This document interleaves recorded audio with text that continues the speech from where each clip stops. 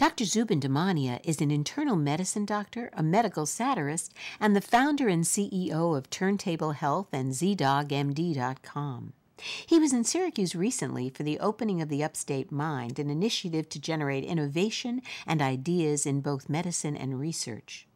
The Upstate Mind is led by Dr. Robert Corona, professor and chair of pathology and the vice president for innovation and business development at Upstate Medical University. Take a listen to Dr. Corona as he interviews Dr. Damania for HealthLink On Air.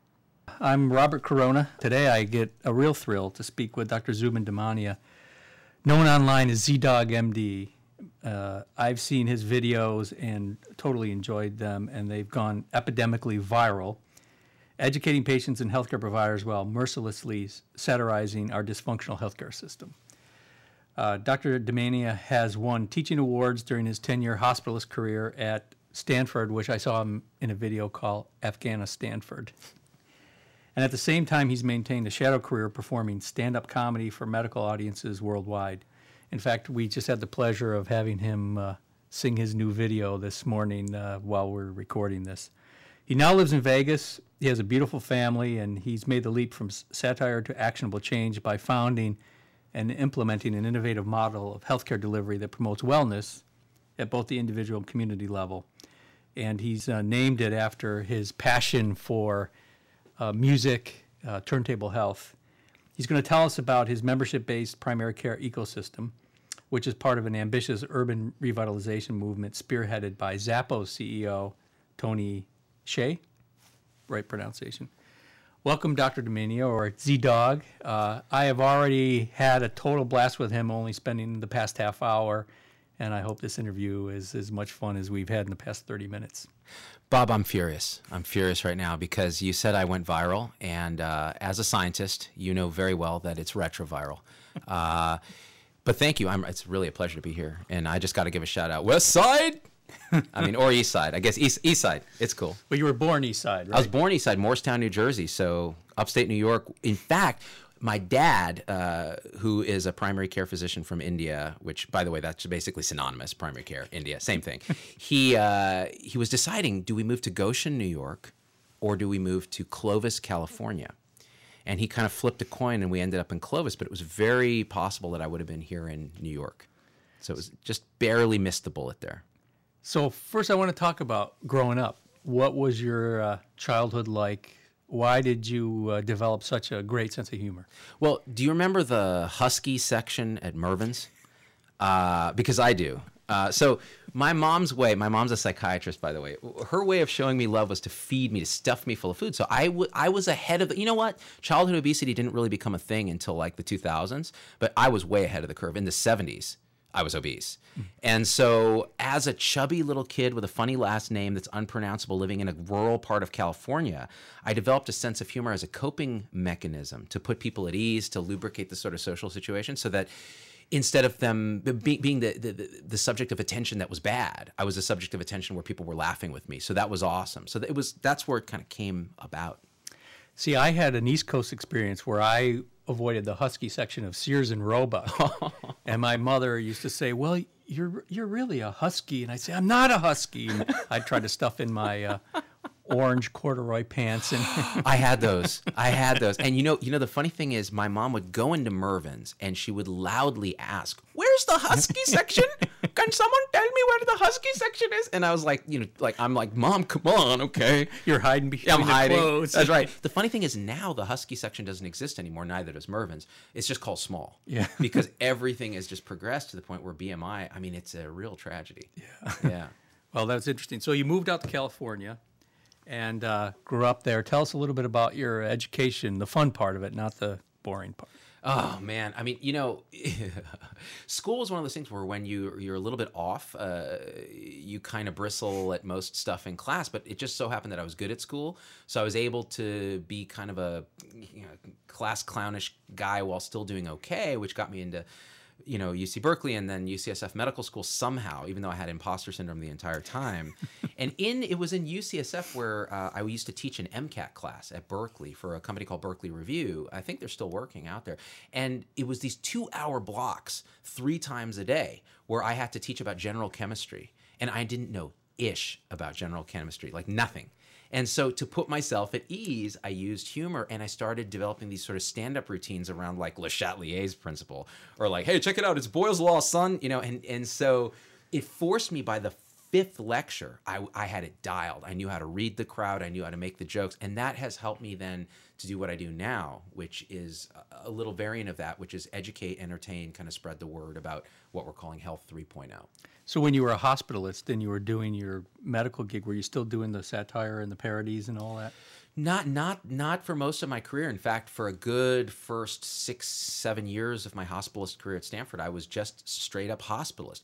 And all my energy and all my sort of creative juices were kind of subjugated to the daily grind of doing that. And I took a lot of it out in the teaching. So the house staff were the beneficiaries or subjects of the torture of having to have me as an attending, which was a nonstop stand-up comedy routine on rounds, which for better or for worse, I used to win teaching awards, I think because of that, not because I could teach. So, you know, it was a lot of fun. So then you said you felt like a zombie, right? And you wanted to get out of it. And so did you just retire? Nah, you know, it was like 35, 36. I just had my daughter, and I had this midlife crisis where, you know, people were asking me, "Are you happy in your life?" And I'm like, "Yeah, sure. Wait, no. I'm living someone else's life." Like you could tell that what was happening in my job was what's happening, I think, in medicine as a whole, which is this transition through Health 2.0, where we used to have autonomy. It used to be an art and a kind of a guild and an apprenticeship with its own problems, hierarchical, paternalistic, all of that. But now it was about clicking boxes in Epic, pleasing bean counters, productivity, macro MIPS, all this jazz. We went from being a partnership to being a corporation. The house staff started to peel back because of work hour limits, and so we were working a lot harder, but with no more support. And most of the time we were working to treat the computer, not the patient. So I started to get really burned out, and then as a cry for help in 2010, I realized, hey, YouTube's a thing, man. There's a gopher on there that like gets hella views. I'm at least as good as 20% of that gopher. So that's when I started making videos, putting them online. So did somebody see your video to get you on the TED Talk when you did a TED? Yeah, so the videos became a thing. The guy from Zappos, Tony Hsieh, asked me to come to Vegas to see if I could actually put my complaints into action and do something with it instead of just, you know, complaining about how things were broken. And that got the attention of the TED Med people, and they were like, well, come and talk about your journey. We don't want to hear about, you know, healthcare transformation. We want to hear about your journey. And I'm like, oh, I can tell you. I'll tell you about my journey, son. And that's when it kind of went crazy. Yeah. Well, you have a passionate following. I'm getting emails to tell you thank you for raising awareness for the plight of nurses and case managers and doctors. And I think you're a real spokesperson who gets it. And the young people coming through, like our medical students, for instance, today are so excited about interacting with you.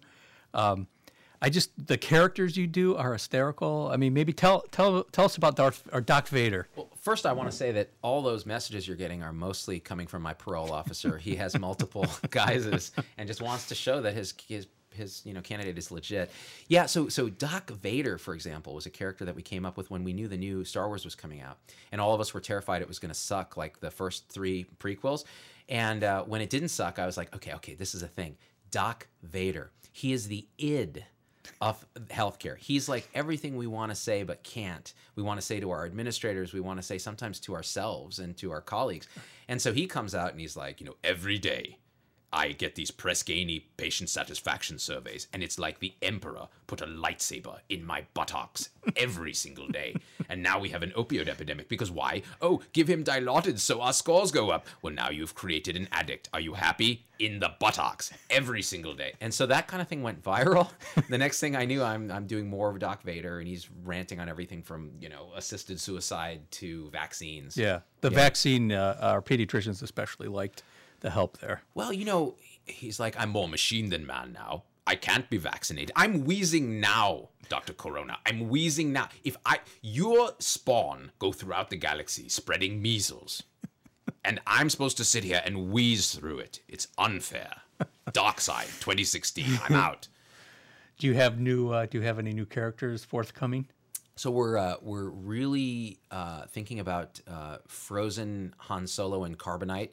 being one of the characters. So he's a guy, he's either a doctor waiting on the phone to do a prior authorization with an insurance company, and he's just frozen in carbonite, or he's a patient waiting in a waiting room, or he's, a patient in the ICU, and Doc Vader's having a conversation with his family about, he's more machine than man now. Like, we should think about making him comfortable. Yeah. Yeah. Perfect. So, yeah. Well, you had an interesting experience coming into Syracuse last night, and your hotel room and your eating experience. Do you mind sharing that? Because I laughed hysterically when I saw you on Facebook. Well, so I had flown in from Naples, Florida, which is a different climate, to say the least, where I'd given a talk there, and I'm on my, East Coast world tour.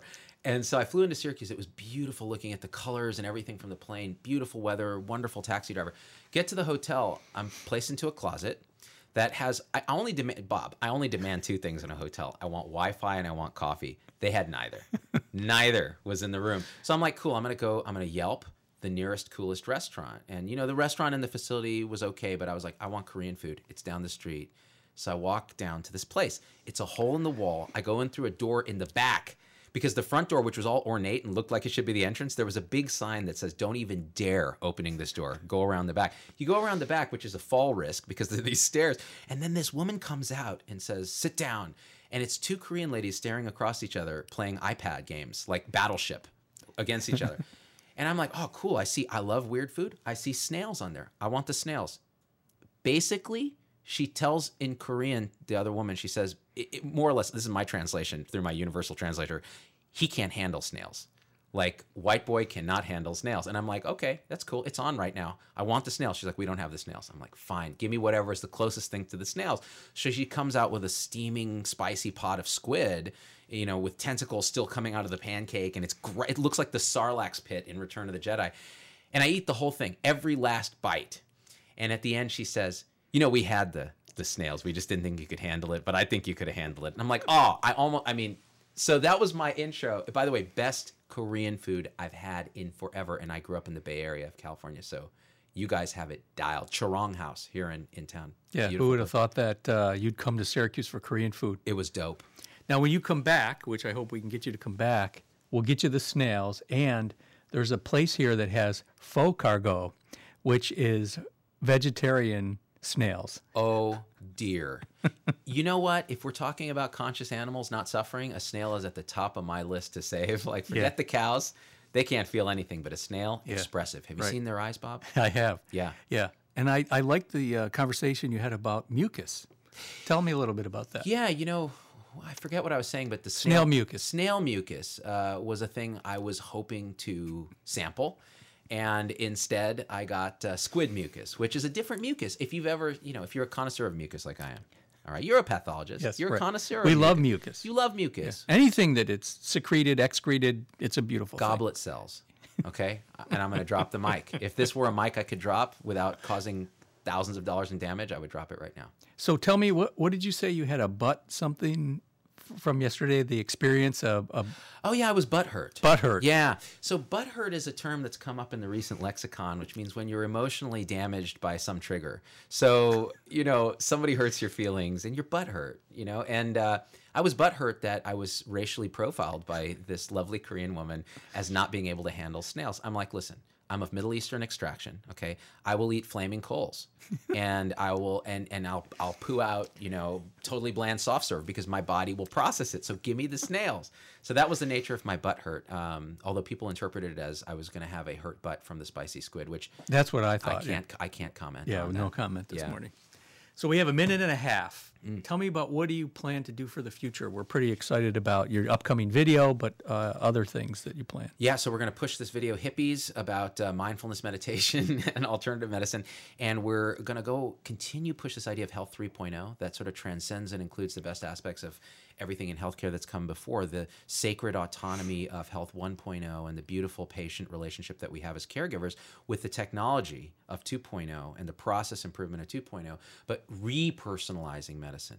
And that doesn't just mean, genomics and all the stuff that we talk about in biotech, which is crucial, but repersonalizing it in terms of the analog relationship. So the reason I called our clinic Turntable is because I believe the heart of medicine is analog. Right? It's about putting a record on, 10 tracks that tell a story that wash over you in this organic, warm feeling. What we get now is an MP3 zeros and ones blared into our ears like, on a subway by ourselves with nobody. And we don't deserve that. We deserve to have an analog heart of medicine that's amplified by digital technology and make it really bump. So that's what I'm going to try to promote as we move on. That's really cool. Are you going to do that? Do you think you're going to scale it out of Las Vegas or? So Vegas is one place. What happens in Vegas shouldn't stay in Vegas. But our partners, Iora Health, are now all over the East Coast, and they're expanding this sort of model that we have. It's just one model. I want people to bring their own vision and join us on Facebook at ZDoggMD because we're talking about it every day. Cool. Well, we're really thrilled to have you in Syracuse. We're going to give you a full day and hope you leave here with a big smile on your face. And I want to thank you for coming. I got a smile on my face now, and we're going to go retroviral on this. And I want those snails, son. Okay, thanks. Thanks.